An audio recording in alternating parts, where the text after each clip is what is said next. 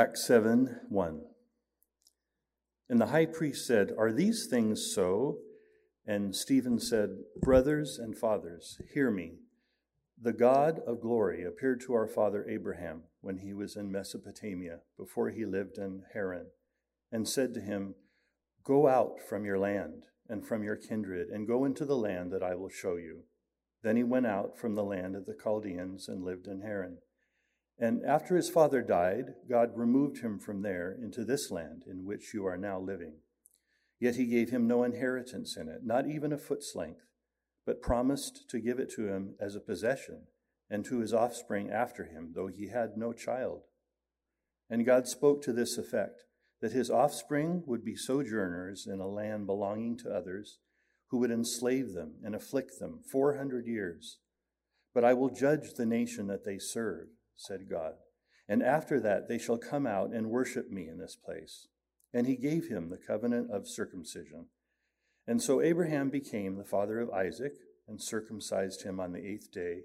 And Isaac became the father of Jacob, and Jacob of the 12 patriarchs. And the patriarchs, jealous of Joseph, sold him into Egypt. But God was with him and rescued him out of all his afflictions, and gave him favor and wisdom before Pharaoh, king of Egypt, who made him rule over Egypt and over all his household. Now there came a famine throughout all Egypt and Canaan, and great affliction, and our fathers could find no food. But when Jacob heard that there was grain in Egypt, he sent out our fathers on their first visit. And on the second visit, Joseph made himself known to his brothers, and Joseph's family became known to Pharaoh. And Joseph sent and summoned Jacob, his father, and all his kindred, 75 persons in all. And Jacob went down into Egypt, and he died, he and our fathers, and they were carried back to Shechem and laid in the tomb that Abraham had bought for a sum of silver from the sons of Hamor in Shechem. But as the time of the promise drew near, which God had granted to Abraham, the people increased and multiplied in Egypt, until there arose over Egypt another king who did not know Joseph. He dealt shrewdly with our race and forced our fathers to expose their infants so that they would not be kept alive. At this time Moses was born, and he was beautiful in God's sight, and he was brought up for 3 months in his father's house, and when he was exposed, Pharaoh's daughter adopted him and brought him up as her own son. And Moses was instructed in all the wisdom of Egypt, of the Egyptians, and he was mighty in his words and deeds. When he was 40 years old, it came into his heart to visit his brothers, the children of Israel. And seeing one of them being wronged, he defended the oppressed man and avenged him by striking down the Egyptian. He supposed that his brothers would understand that God was giving them salvation by his hand, but they did not understand. And on the following day, he appeared to them as they were quarreling and tried to reconcile them, saying, "Men, you are brothers. Why do you wrong each other?" But the man who was wronging his neighbor thrust him aside, saying, "Who made you a ruler and a judge over us?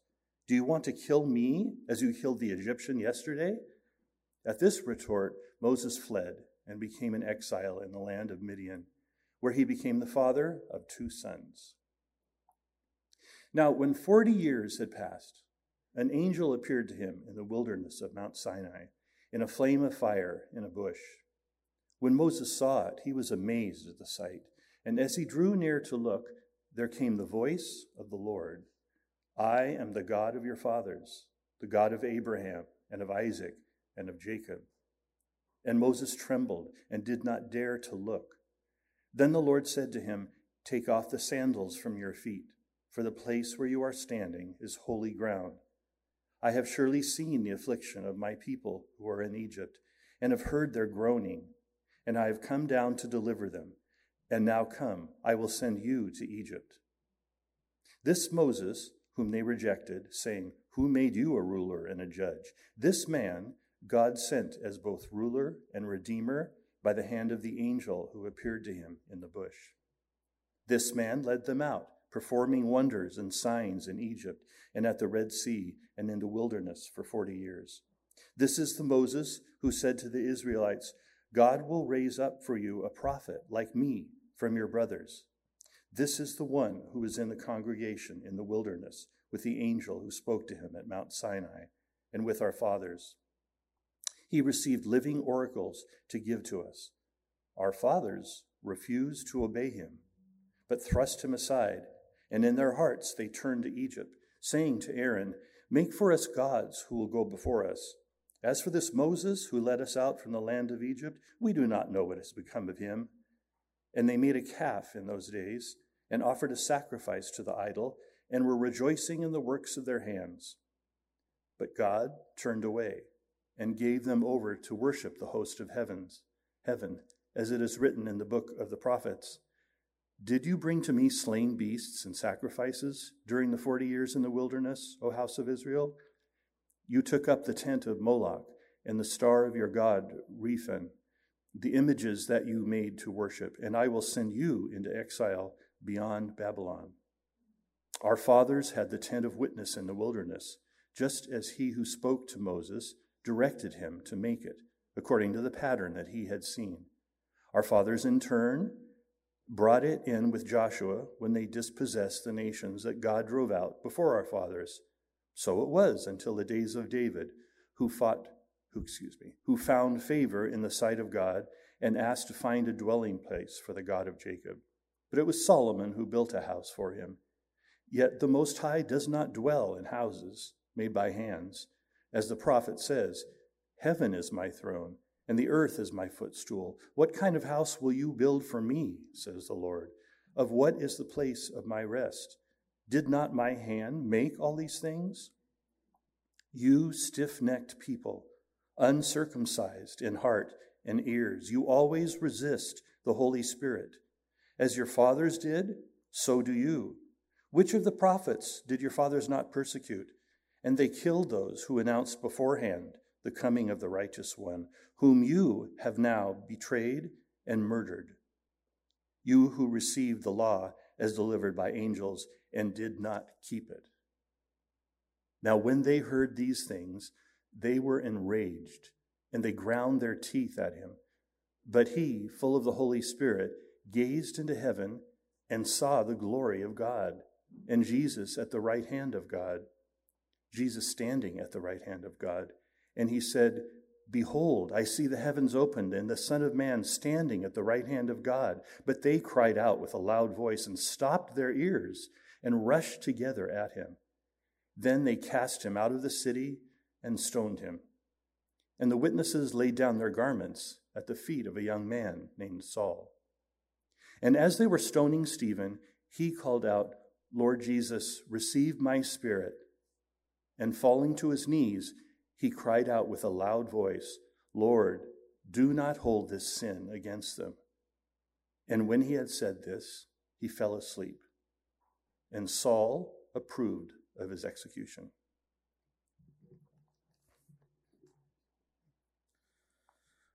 Lord, we come to you, Lord, having read this long sermon, Lord, its consequences, its impact.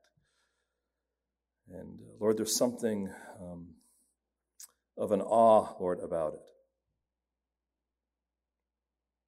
So Lord, give us wisdom and discernment this morning. What we know not, Lord, would you teach us? What we are not, Lord, would you make us? What we have not, Lord, would you give us? Allow us, through the preaching of your word, to see our hearts, to grow closer to you, and Lord, to seek to live for you with our very breath and our very energy.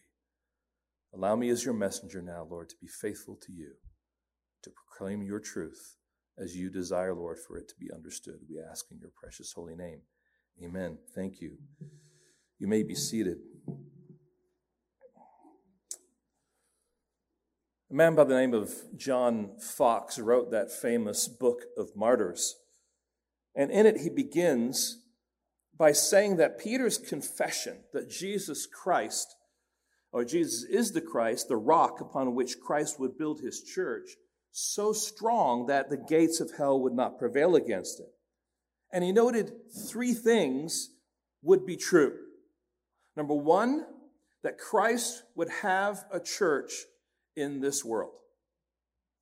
Secondly, that this church would be mightily challenged and opposed, not just by the world, but also by the utmost strength and powers of hell. And then he also noted that this church, in the face of opposition, would certainly continue. And then he says, this prophecy of Christ is verified by the church's ongoing experience. Christ has set up his church. The church has been mightily challenged and opposed. Here's specifically what he says. What force of princes, kings, monarchs, governors, and rulers of this world, with their subjects, publicly and privately, with all their strength and cunning, have bent themselves against this church. And then he says, number 3, the church, in spite of that opposition, has endured. What storms and tempests it hath overpassed. Wondrous it is to behold. When you look at the history of the church and God's providence and the way that his gospel has continued, it's an amazing story. And then he begins this book of Martyrs with a short account of the martyrdom of Stephen here in Acts 7. This is what he says. His death was occasioned by the faithful manner in which he preached the gospel to the betrayers and murderers of Christ, to such a degree of madness were they excited that they cast him out of the city and stoned him to death. Stephen, the first Christian martyr, would be, by God's design, the one who would bring persecution against the followers of Christ. This is where persecution begins. This is when it starts to spread. We'll see that in chapter 8 a little bit later in a couple of weeks. But in Acts 7, we find Stephen on trial, standing before the Sanhedrin, this council of religious men, declaring the word of God and its Christ focus, only to be rejected and murdered. Now, friends, what we see in this passage is the following. Here's kind of a long proposition, but I want you to see the impact of what's happening here. What we see here is how the gospel, faithfully proclaimed from the scriptures, confronts the rebellious and idolatrous hearts of unbelief. Now, friends, when you read that, don't think of everyone else out there. Think right here to begin with. Because we all are people who have been rebellious and idolatrous in our hearts, and the faithfully proclaimed scriptures confronts that rebellion and idolatrous hearts and that unbelief there. And it does something. You're either going to believe it or you're going to reject it. It's either going to be something that is beautiful to you, or it's going to be something that you despise. So, friends, this morning we want to begin by just taking a brief look and reminder of the setting. Chapter 7 and verse 1 in particular. Stephen had been faithful to his calling as a deacon and as a follower of Christ. And while serving in that role as a deacon, he was ministering among the Hellenist people, in particular to the widows. And we can assume, based on the things that were said at the beginning of the Stephen portion, beginning in chapter 6, that while he was doing that, he was performing signs and wonders, healing people maybe, providing some miraculous sign to help authenticate what was the most important thing, and that was the proclamation or the witness to the gospel of Jesus Christ. And what we found last week was that there rose up these Hellenist leaders who opposed him.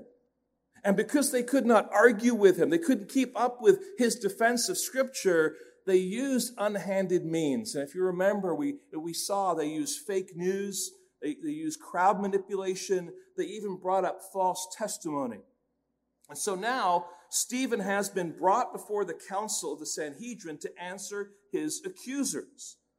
So he's on trial for blasphemy against Moses and the law, and blasphemy against God in particular as it relates to the temple. And the high priest, having heard the accusations of the witnesses, turns to Stephen and says, "Are these things so?" Which opens up the door then to this response that Stephen gives. Now, friends, hear this. Stephen is on trial before the council, but Stephen doesn't seem to be affected by that. In fact, what we read in this sermon is that Stephen isn't so much giving a defense as he is making an accusation. He becomes the prosecuting attorney in the greater court of heaven. And the reality is that the Sanhedrin, they are on trial for their rebellion and for their idolatry. And friends, it's worth reminding ourselves that when it comes to the message of the gospel, the courtrooms of this world might condemn us for our witness of Christ. But when we're put on trial, we can be sure that there is a greater courtroom that matters more. The truth of the gospel both accuses and condemns those who willfully shake their fist at God. So this is the setting. It's going to be quite a story. And you might want to have been there, except if you were there, you probably were on the wrong side of the story. Because Stephen is alone, and he's representing God. That's the setting. Now notice the sermon, beginning in chapter 7, verse 2, all the way through verse 53. Now, our goal will not be to retrace all the details of Stephen's sermon before the Sanhedrin. I know you're all going like, I wondered what Pastor Rob was going to do with that. I mean, I wanted to be out, not just for lunch, but maybe even for dinner. So, that's good because it's a long section. This is the longest sermon in the book of Acts. And there's a reason for it. But what we want to do is we want to engage with it to see what it is that Stephen is seeking to accomplish. What is he getting at? And to that end, we'll look at quickly the structure of the sermon, and then we'll spend more time on the emphasis of the sermon, what he's actually getting to. And then we'll finally kind of look at the applications. As we're in this sermon section, we begin with the structure. And just a few words here. What we have here is just a wonderful outlay of the history of Israel. It's a history lesson that they are fully aware of. He's not telling them anything in a sense that they don't know as far as a history lesson is concerned. And they know it because it was written down for them in their scriptures, and they were taught it as they were growing up. So this group of people that he's now giving this defense before are a group of religious people. And this sermon covers really, I would say, 4 areas, and then an application. The history of Abraham to begin with. Secondly, the history of Joseph. Then the history of Moses, a big section there about the history of Moses. Then just briefly, David and Solomon, which would be the monarchy. And then we have application. So he's saying all this history for a reason. He's coming to a couple of conclusions. So Stephen's sermon is much more than a history lesson. It's an exercise in biblical theology. Stephen is retelling Israel's history in order to make a specific point about how that history anticipated the person and the work of Jesus Christ, and about how his opponents' response to the truth is nothing new. So that's the structure. Now let's look at the actual emphasis of this sermon. As Stephen walks his hearers through the history of Israel, he makes 2 points of emphasis, 2 strands of biblical theology. Now, we would like to have them, here's point number 1, boom, and here's point number 2, boom. Much easier for us to see that. But what he's doing is he's actually giving these 2 points kind of in these strands that are weaving through the story of the history of Israel. And he's going to deal with them both toward the end. But he's highlighting some things along the journey of this history to really give attention to these 2 particular things. 2 emphasis. Emphasis number 1, God's dwelling place. Emphasis number 2, God's deliverers. So let's jump in now and consider what he's saying about God's dwelling place. And you might want to just put the word idolatry next to that. And it begins with Abraham. This is Israel's foundation. This is where it all begins in verse 2. And Stephen said, "Brothers and fathers, hear me.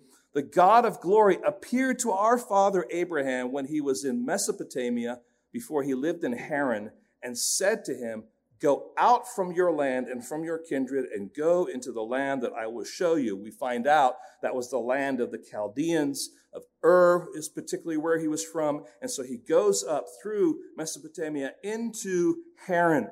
And God both appears to Abraham, he speaks to Abraham, and there he promises that he will guide Abraham to that location. And ultimately, God says, "I'm not going to give you this land. I'm not even going to give you a foot's length of land. But what I'm going to do is I'm going to cut a promise with you, and that promise will be a covenant, and it will be reinforced by the sign of circumcision." God's promise was that Abraham's descendants would be sojourners, in other words, they'd be wanderers in a land belonging to others who would enslave them and afflict them for 400 years. But God would judge that nation and bring his people out and worship him in this place, in this land. And Abraham became the father of Isaac, and Isaac was the father of Jacob, who would be the father of the 12 patriarchs. Now, I just want you to note those places that are mentioned. Haran, the wilderness, Sinai, right? These are places where Abraham, that's not right.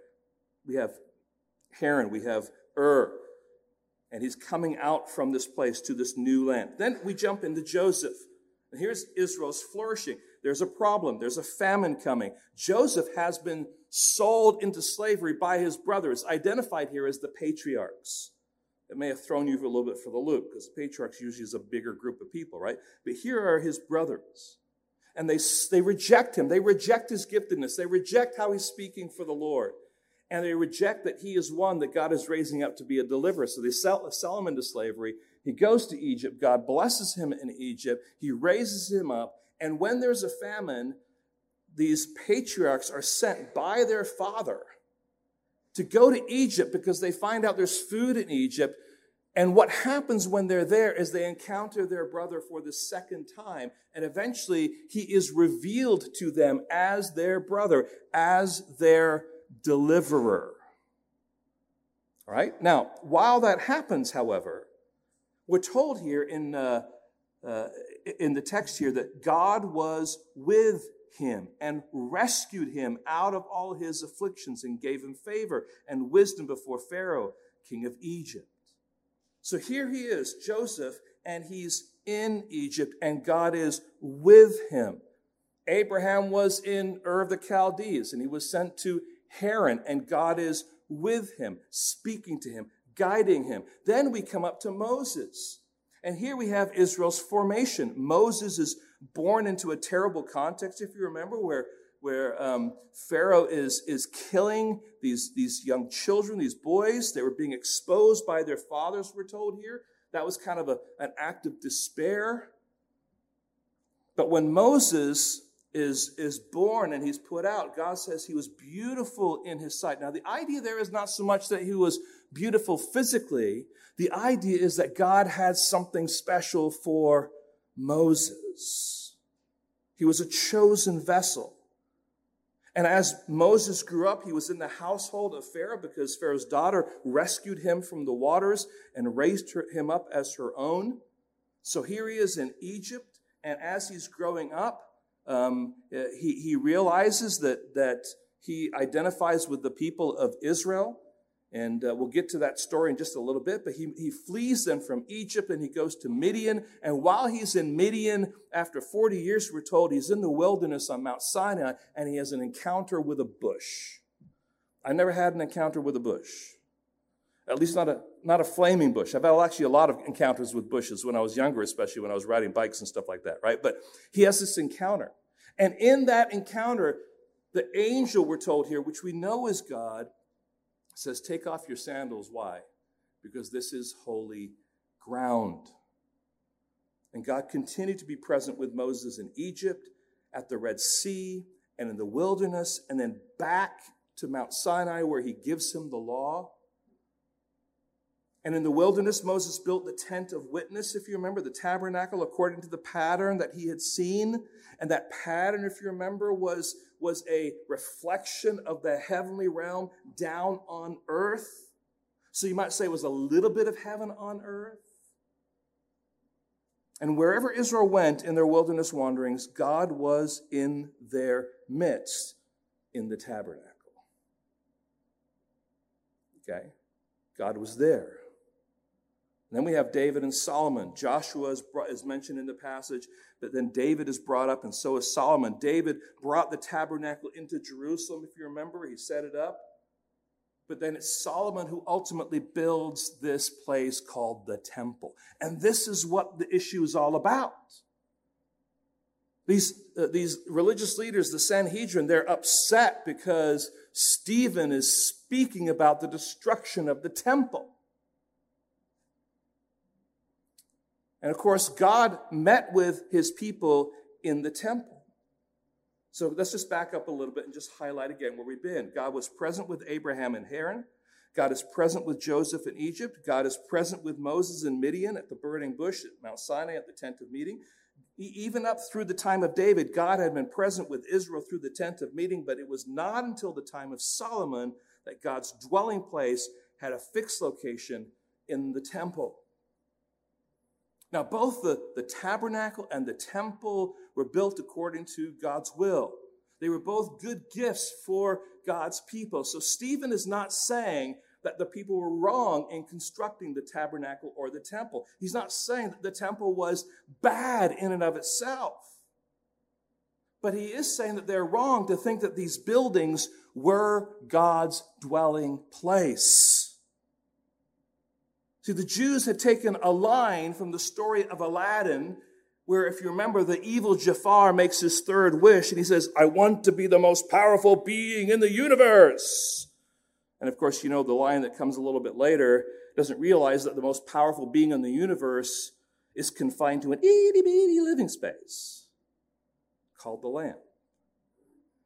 But you see, God cannot be confined to an itty-bitty living space. And so, quoting Isaiah, Stephen tells the crowd that God is the creator and he can't be confined to a building. He cannot be limited to a tabernacle or a temple. Just follow what he says in verse 48 and following. Yet the Most High does not dwell in houses made by hands, as the prophet says. Heaven is my throne and the earth is my footstool. I'm the creator. What kind of house will you build for me, says the Lord? Or what is the place of my rest? You think you can build something and that's going to be where I live? Did not my hand make all these things? Now, friends, with the death, the resurrection, and the enthronement of Jesus Christ, religious space became irrelevant.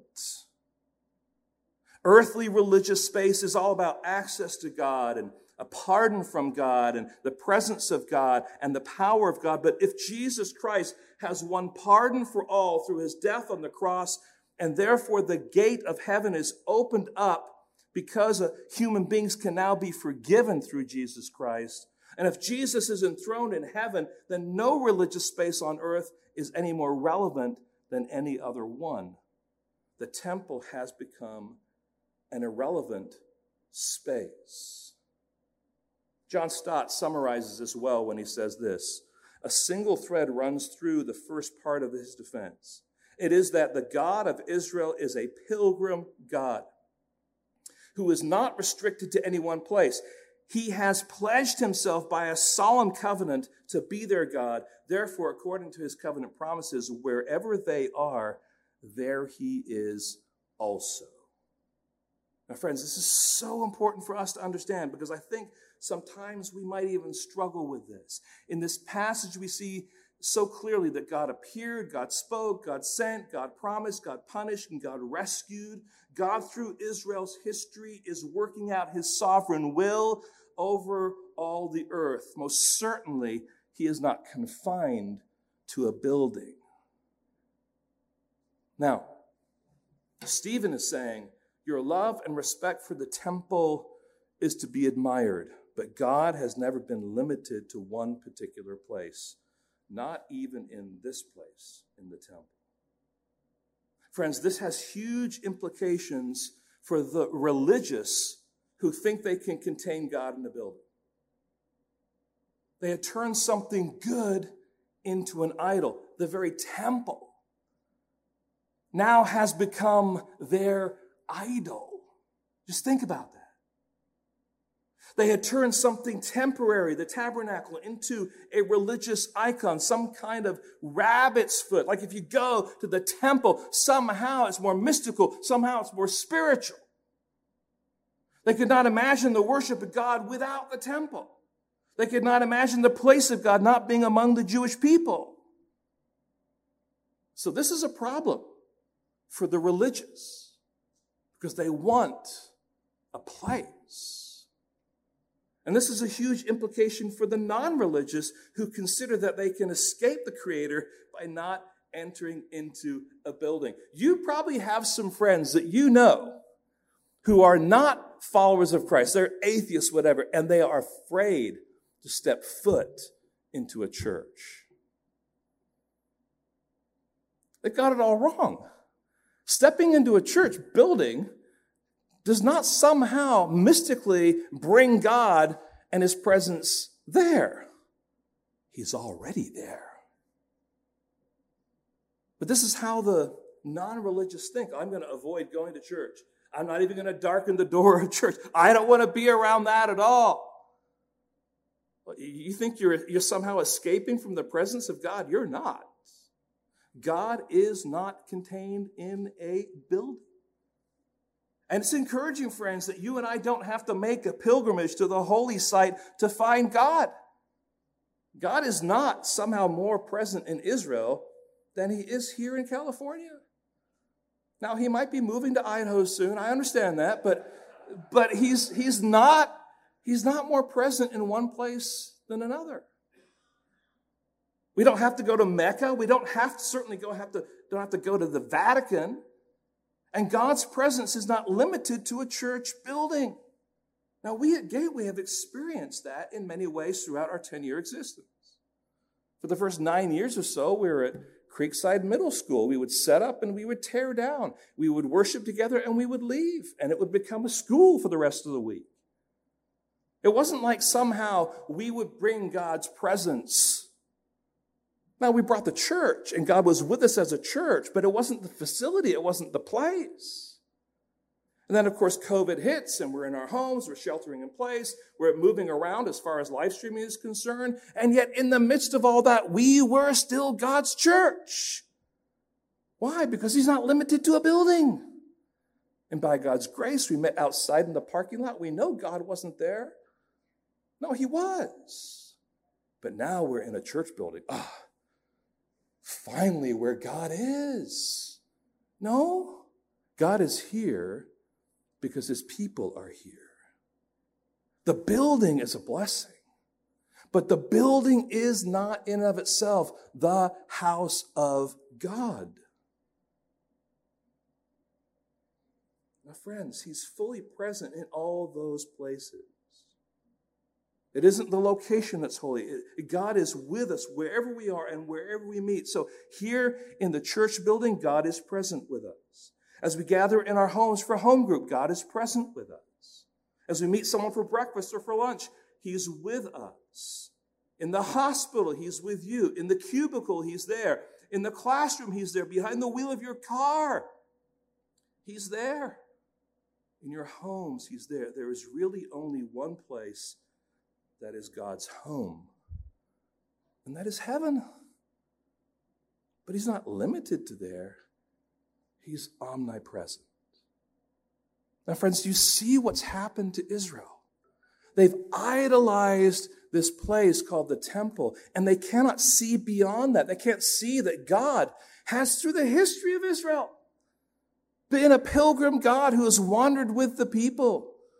And he created certainly the tabernacle and the temple as a place where he could meet with them because he is too holy, but he's not contained and limited to it. That's the first strand. This is his first argument.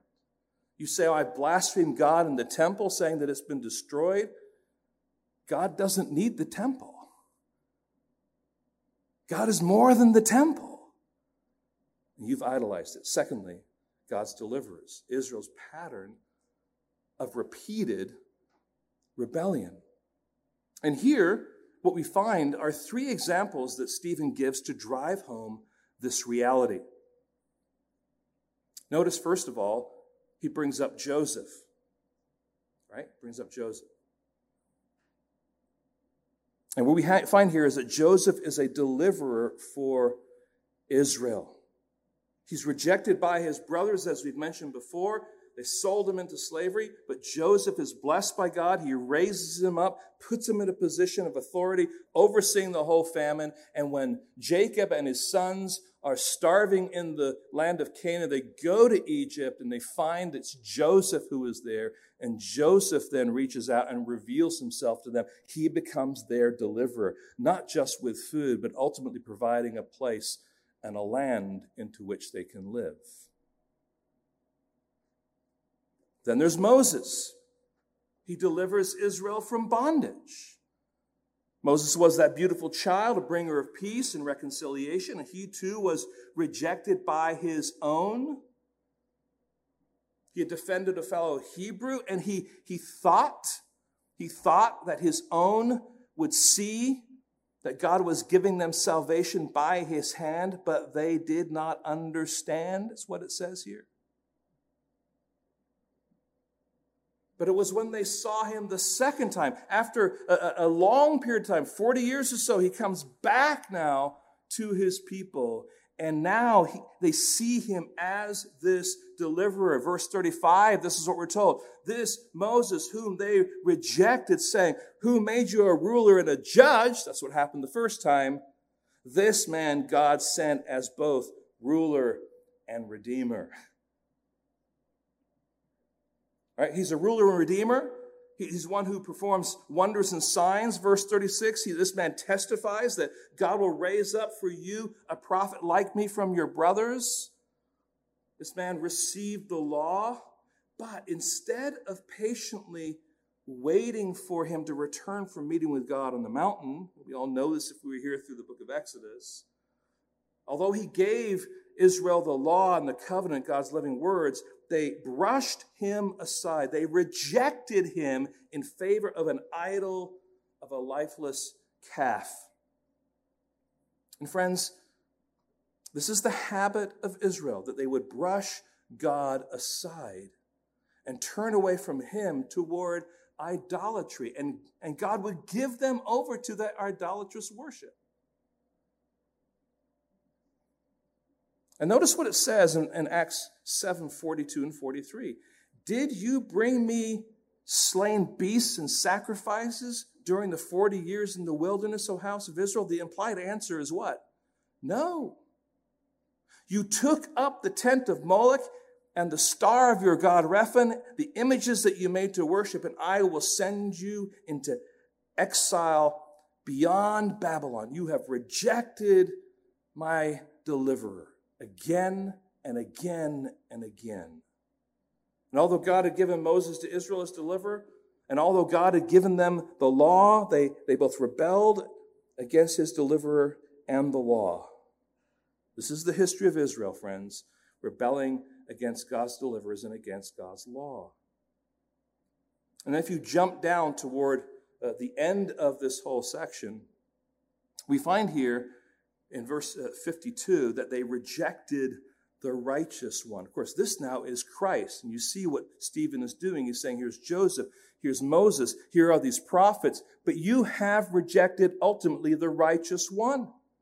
Just as the previous leadership of Israel has rejected the prophets, and ironically, the one that Moses spoke of that was going to come, who was going to be like him, you are rejecting this very one, this righteous one. Now, what Stephen is speaking against in his sermon is not Moses. What Stephen is speaking about or against here is the cult of Moses. The idea that the law is the end all. Moses and the law are the end. That they are the very thing. They are the pinnacle. The law of Moses and the law were etched into the fabric of their religion. But they deny what Moses himself said. A day was coming when a greater Moses would come to redeem his people. So rather than look for and anticipate a greater Moses, they hold on to Moses and the law as the end in and of themselves. Stephen is demonstrating to them that the law was not the capstone of God's redemptive plan. Instead, the law was a signpost pointing to the people's need for a Messiah. Now, I know there's a lot going on here, and I know Stephen is, he's weaving through these stories, but hear this. Stephen is saying, look, you have rejected God's representatives over and over and over again, and what you have done is you somehow been transfixed with Moses and the law, and you can't let it go. And because you can't let it go, you can't even think it through. And when the prophets have come to give clarity to your understanding, or even listen to Moses, you're not willing to break out of that mold and think what Scripture is actually saying. And so just like your fathers, you have rejected this righteous one. What Stephen is doing is indicting the religious leadership of Israel for not seeing how the law pointed beyond itself, and for how they could not fulfill the law. Albert Mohler says this, and so the people, not Stephen, had actually spoken against the law, since they would not listen to the constant call of the law to despair of attaining self-righteousness and to be led to trust God's gracious promises for final redemption. They actually thought they could keep it. And they don't realize that they're actually condemned by it. Now we get to the application of the sermon. So those two strands, the temple and the dwelling place and the deliverers. The temple had become a place of idolatry. Israel had rebelled against these deliverers. Here's the application. As in all sermons, when there's a bold confrontation given through the careful exposition of Scripture, the preacher is not intending to simply go on the attack and scold, as if slapping his hearers with the word is the end in and of itself. But he intends for the Scriptures to penetrate deep into the heart of the hearers. This is what Stephen's seeking to do. And you might be thinking, and Stephen might be thinking, I am as good as dead. And since that is the case, I am not holding back. I'm going to speak the truth. I'm going to show it from the Scriptures, and you are accountable for it. I mean, there's a gospel boldness in this moment, isn't there? And what he's doing is he wants them to respond to God's word with humility and repentance. So when Stephen exposes their hearts through the Scriptures and charges them with unfaithfulness by acting just like their fathers, he's actually calling on them to humble themselves to God's word, to see their guilt, and to ultimately repent. And in doing so, they will be restored to God through Christ. Let's just read verse 51 and following. This is the application. You stiff-necked people, uncircumcised in heart and ears, you always resist the Holy Spirit. As your fathers did, so do you. Which of the prophets did your fathers not persecute? And they killed those who announced beforehand the coming of the righteous one, whom you have now betrayed and murdered, you who received the law as delivered by angels and did not keep it. This is a scathing word, isn't it? He's certainly not holding back. He uses three very descriptive and confrontational images as he prosecutes, I should say, those who are testifying against him. This language comes from the prophets and from Moses himself. First of all, you are stiff-necked. To be stiff-necked means to reject God over and over again. In other words, to be stubborn. You will not turn. You will not adjust. You are fighting against him, always fighting against him. And this is how God describes Israel's constant rebellion against him. Secondly, you are uncircumcised. Now, you have to understand how offensive that would be to these people. Their circumcision was a mark of God's unique blessing and promise to them. And so the point here is that they are acting like uncircumcised people. They're uncircumcised in their hearts and in their ears, that they're not willing to listen.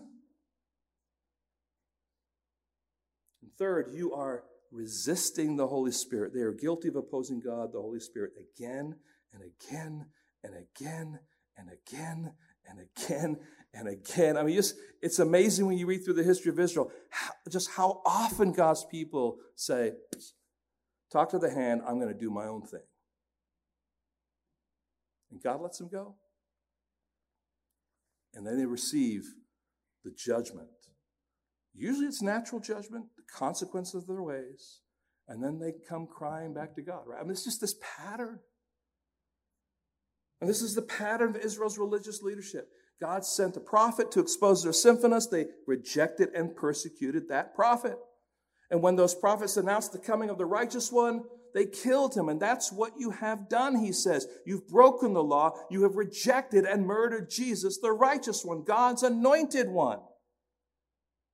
Now, I want you to notice something that has happened in his sermon here. There's been a shift of the use of pronouns. And Stephen does this with great effect. Stephen has consistently been using the expression, our fathers, throughout the sermon.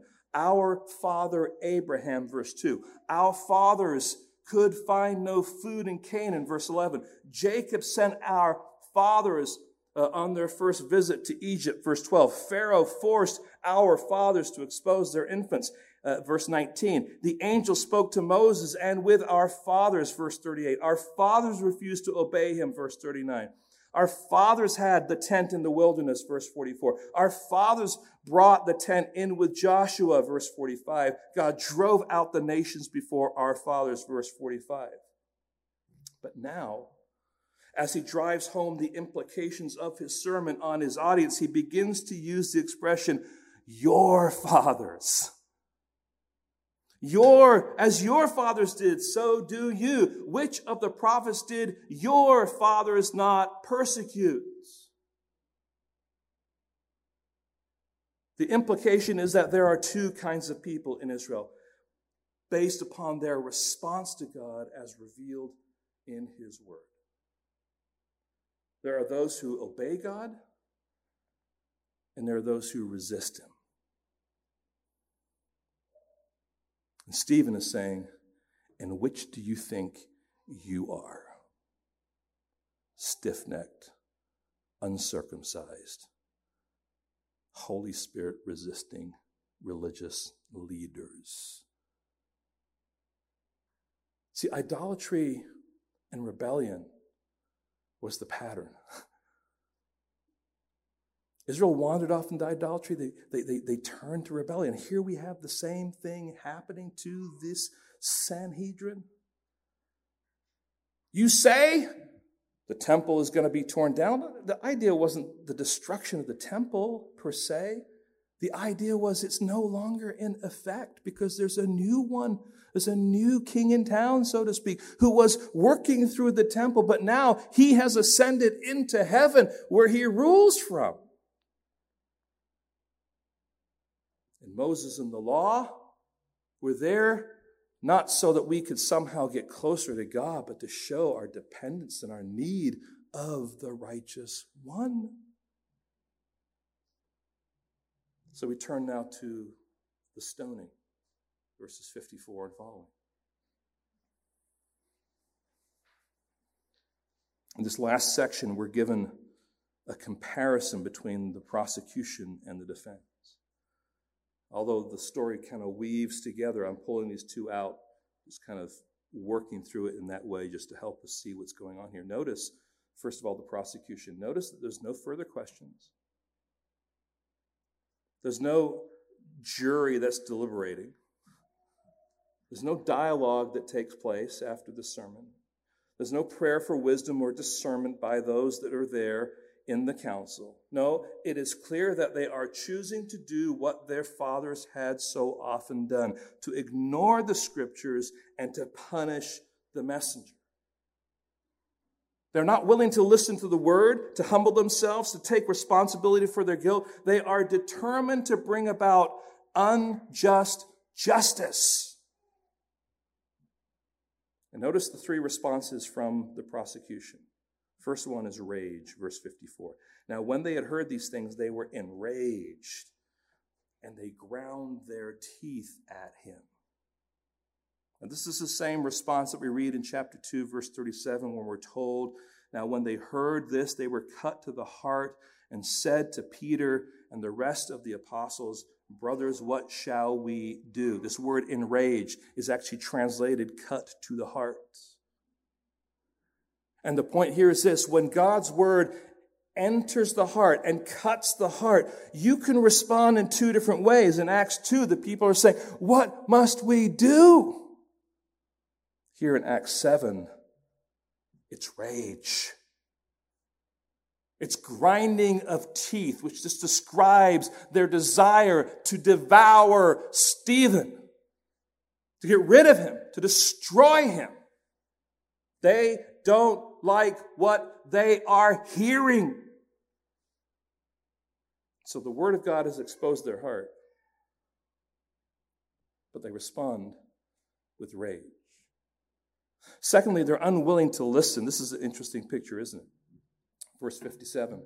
The mention of the Son of Man at the side of God so offends them that they cry out with a loud voice and stop their ears. Verse 57. But they cried out with a loud voice and stopped their ears. It's kind of like that defiant child who covers his ears and starts saying, la, la, la, la, la, la, la, I can't hear you, I can't hear you.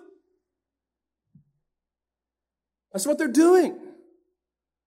But they're not doing it necessarily in that way. They're doing it in more of a religious, theological way. We can't hear this blasphemy. And so to stop hearing it, they yell and they cover their ears and they run after him. And that's the next thing. They become a frenzied mob. They rush together at him. This is what happens when you stop thinking, you stop listening, stop being humble, and are not willing to consider your own guilt. You give into your emotions and you rage along with others and you seek to take justice into your own hands. And finally, in verse 58, they cast him out of the city and stoned him. Those who had stepped forward to give false testimony about what Stephen was preaching are now the ones responsible to cast the first stones at the accused. The person who is the witness are the people who begin the execution. So they take off their cloaks and they get to the grisly work of this public execution. Do you see that the hardness and the coldness of this account? Those who have given false testimony now actually believe their testimony to be true. We were told earlier in Acts chapter 6, right before chapter 7, that they were giving false testimony and they knew it. Now they actually believe the testimony that they're giving to be true, and they're willing to act on it, even to crush someone's head with a stone.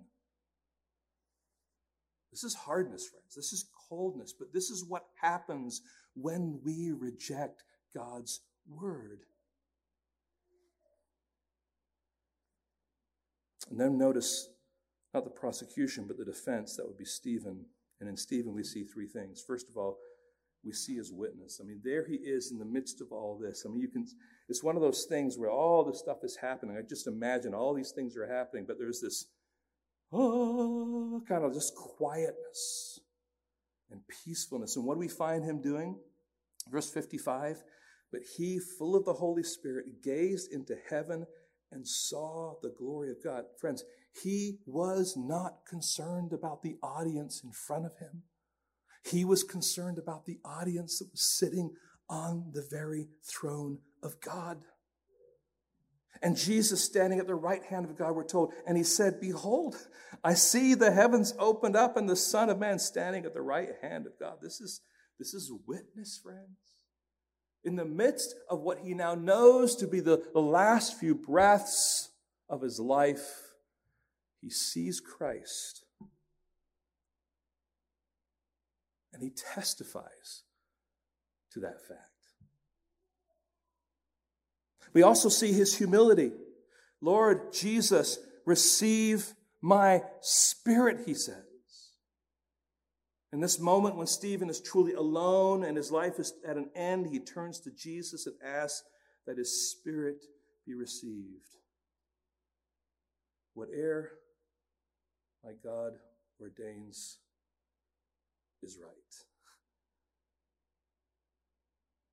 He turns and he knows that his life is in the hands of his Savior. Such a short life in the service of Christ. I mean, this is the account that we have of him. But he's faithful and humble to the end. And third, we see his compassion. This is in verse 60. And falling to his knees, he cried out with a loud voice, Lord, do not hold this sin against them. And when he had said this, he fell asleep. So in the posture of prayer, we see Stephen's compassion for his hearers. Yes, they're stiff-necked. Yes, they're acting like uncircumcised people in their heart and ears. Yes, they're resisting the Holy Spirit. But there was still hope for forgiveness. Maybe, just maybe, someone who was listening to his witness, someone who was there, who was watching his execution, would be affected by Christ and his gospel. And in the providence of God, we read something Stephen would not have known. But Luke wants us to consider. He just drops it in there for us. Verse 58, and the witnesses laid down their garments at the feet of a young man named Saul. In chapter 8, verse 1, and Saul approved of his execution. And of course, Saul is Paul, the Apostle Paul. He would be the Apostle Paul. And friends, this is a reminder for us that the book of Acts is about the continuing ministry of Jesus by his word through the power of the Holy Spirit. It's empowering witness to proclaim his gospel in Jerusalem, Judea and Samaria, and to the end of the earth. And we're getting a hint of how Jesus' ministry would unfold through the radical conversion and the ministry of Saul, who would later be known as Paul. And friends, there's no coincidence here. This is God's providence at work. Now, did you catch how Stephen parallels Jesus' life in his preaching and in his death? In his life, he served with compassion, using signs and wonders as means to authenticate and proclaim the gospel. In his preaching, he unpacked the word of God, confronted his hearers with the truth, and called them to repent. In his death, he makes claims about the Son of Man, utters a final cry, and asks that his opponents be forgiven. I think we can be sure that when Stephen entered into heaven, the words uttered in the throne room of heaven were, well done, good and faithful servant. Now, friends, this is a powerful encounter. And we haven't gone through everything here, but the core realities are there is a group of people that are religious that claim to serve and follow God, who are practicing idolatry and who are in rebellion against him, and they are not willing to be told otherwise. Even when God's word, the very word that they have, is unpacked for them and revealed to them, because they're so steeped in the tradition of their religion, which has become the tradition of man. Let's bring all this to a close. 3 concluding thoughts. 3 reflections from this passage. First of all, I see in this passage that we have an example to follow. Stephen is the first in a long list of Christian martyrs. He lived a Christ-like life. He spoke a Christ-like message. He died a Christ-like death. But there would be many, many more who would follow his example. According to John Fox, James would be beheaded. Philip would be crucified. Matthew would be cut down by a sword. James, the less, would have his brains beaten out by a club. Matthias would be stoned and beheaded. Andrew was crucified. Mark was dragged to his death. Peter was crucified upside down. Paul would be beheaded. Jude would be crucified. Bartholomew would be beaten and crucified. Thomas would be pierced by a spear. Luke was hanged. Only John escaped a violent death, although he did have to endure a cauldron of hot oil. Friends, the call for anyone to follow Christ is to take up his cross. In other words, to be willing and ready to die for Christ. Have we forgotten that?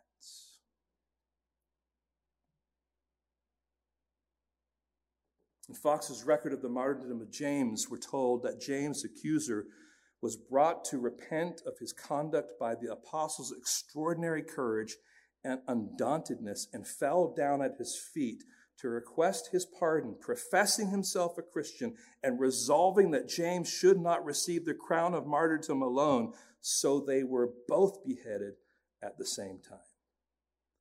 Following Christ might just cost you your life. We've got example after example after example to follow. Secondly, we have a warning to heed.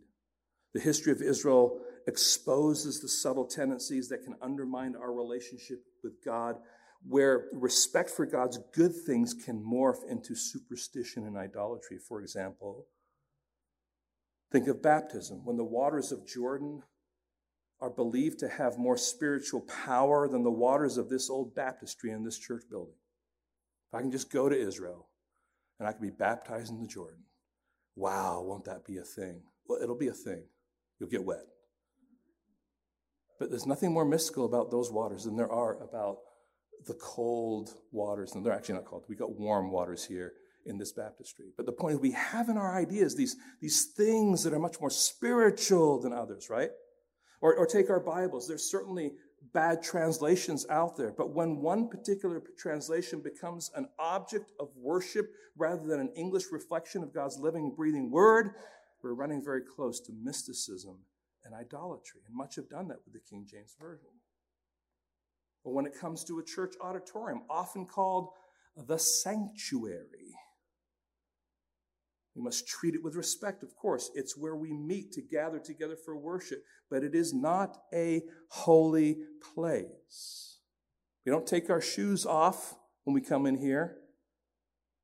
When we leave this auditorium, we're not leaving God. He is here with us this morning, but he goes with us when we leave. See, there can be this tendency to brush God aside when we don't like what he's saying. So we seek to ignore what the scriptures say, or we attempt to argue it away through dishonest interpretations. And the plain teaching of Scripture turns into a form of spiritual contortionism to fit and to meet our own needs. It's a warning, friends, to us. It's a warning. We can be just like these religious leaders. Number three. There's a mission to accomplish. Do we believe that Christ is still at work?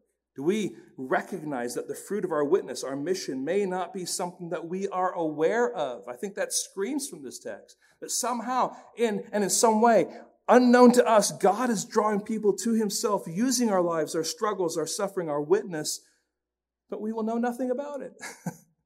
I mean, Stephen dies, and he is in the shadow of Saul. has no idea. And yet his witness somehow feeds into the life of Saul. So friends, don't give up living for the Lord. Don't stop pouring into your children. Don't stop believing that God can do a work in that person whose heart is cold as ice. God is still in the business of showering his grace on undeserving people. Let's go to the Lord in prayer, shall we? Lord, thank you. Thank you for your word. Thank you for Stephen and his example. Thank you, Lord, for giving us a text like this to remind us, Lord, of some of these important truths. That you are with us wherever we go. That Jesus ultimately is our deliverer. And we must humble ourselves before him. That you are still at work in our lives. We ask, Lord, that you would strengthen us today with these things for your glory. We ask in your precious holy name. Amen.